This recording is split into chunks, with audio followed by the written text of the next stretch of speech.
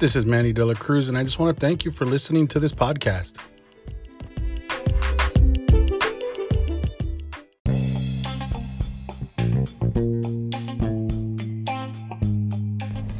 In our last episode, we talked about categorizing the different type of STAR questions, right? And the big message that was part of that conversation was you being able to support your answers based on actual experiences that you've had. This is the way you actually add value or show the value of your story by actually supporting it with answers, right? I mean, supporting it with experiences, okay? So if I didn't clarify it in the last one, very rarely are you going to get any kind of question that's, hey, what would you do in this information? If I was to ask you, what would you do?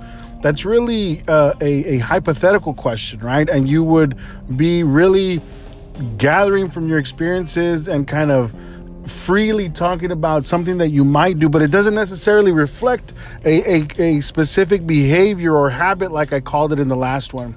So today, though, I want to talk about what about if you've never had any type of technical experience? What if you've only worked?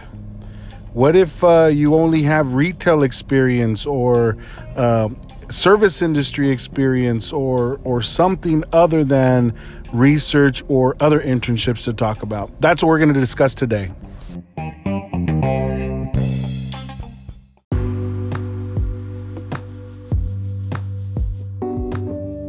The main key here is going to be your ability to talk about those jobs in terms of skills. Okay, so even for the folks that have a traditional like internship or research story, they also have to talk about skills, except the one leg up that they have maybe is that they're able to talk about work that a recruiter might be able to directly relate to, right? The other person on the other side of the table might be, whether they're in business, a lawyer, a doctor, whatever, an engineer, right? And they're out looking for entry-level candidates. Chances are that they themselves have gone through certain experiences, maybe have a more traditional story. So your job is to try and make the work that you have be relatable to them. And the way you're going to do that, it's not going to be through the technical avenue. It's going to be by talking about your work in terms of skills.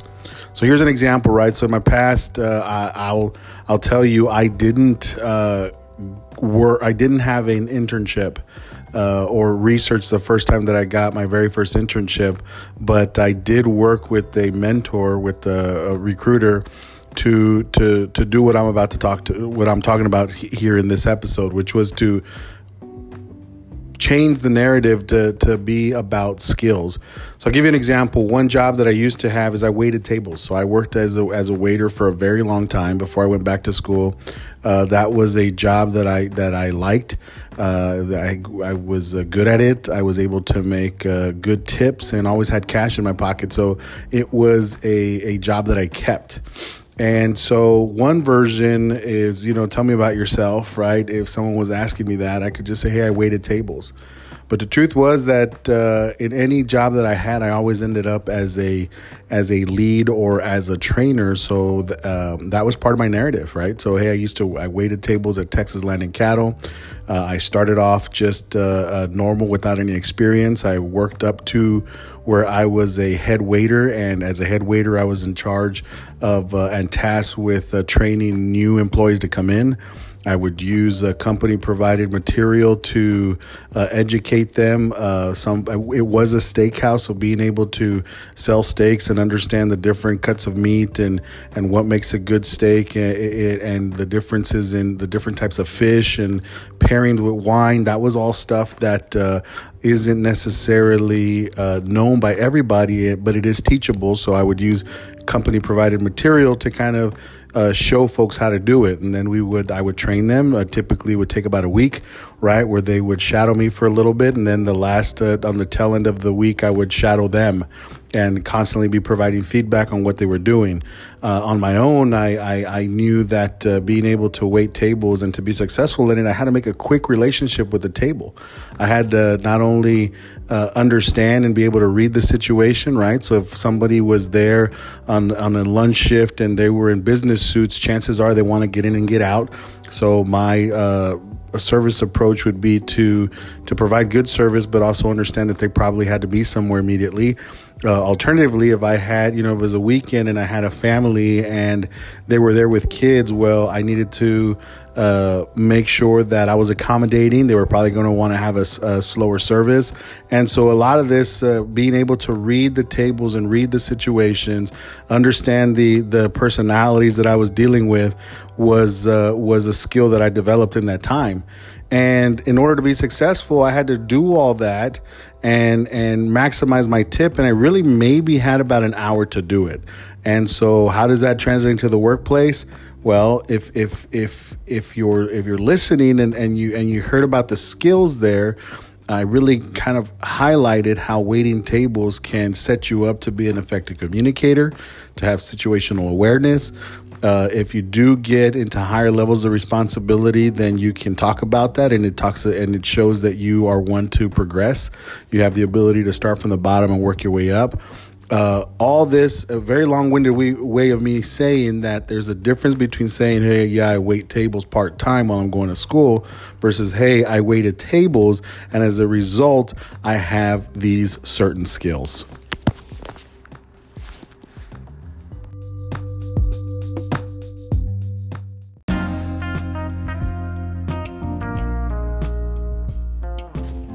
Another source of my narrative back when I was interviewing was my student involvement in MIAS, which is very similar to SHIP or NSBE or SWE, right? It's one of these resource groups while you're going to college. And instead of just saying, yeah, I'm a member of SHIP or MIAS as a small one bullet line on my resume, I highlighted the progression and the positions that I had.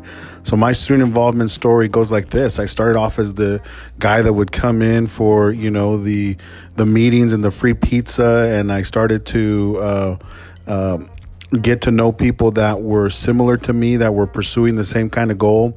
I eventually became the president of the San Antonio College MIAS chapter. And in the first year that I was there, we were able to take some 26 people to our national convention, a huge number for a community college.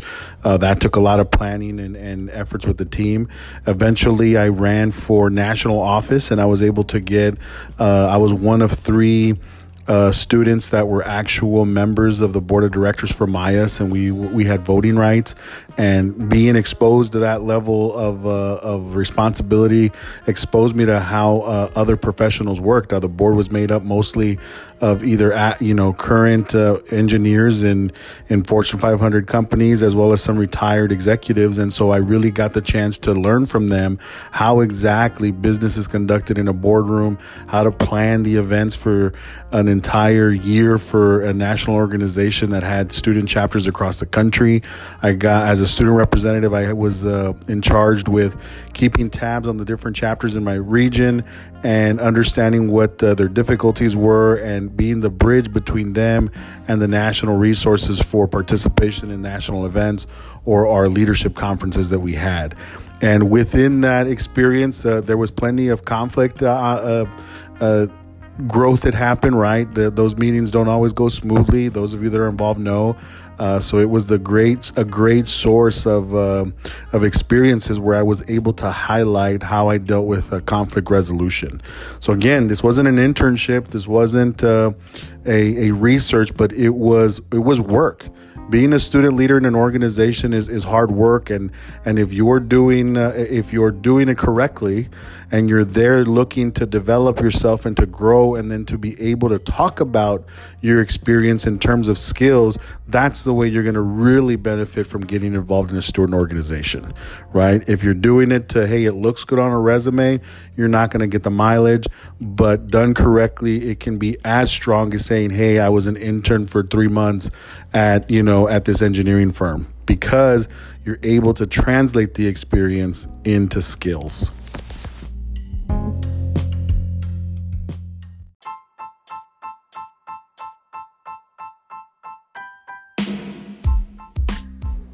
The key is going to be talking about your work in terms of skills. Look, I can't stress it enough. Your mentors and help from someone who's been there is crucial in order to be able to do this successfully. Please reach out as always. I'm available to answer your questions. You can leave them as comments or leave me a voice message on this podcast. You can send me an email, contact me through LinkedIn, whichever way you want, or reach out to mentors that you have and have this specific conversation of, hey, how do I take my current experience and talk about it in terms of skills? Now, if you're in a job right now and you find yourself like, man, like all I really do is stock t-shirts or all I really do is make burgers, then you need to start asking yourself and talking to the managers there about how you can maybe get involved with higher levels of responsibility with the goal in mind of being able to talk about that job in terms of skills. Again, thanks for listening.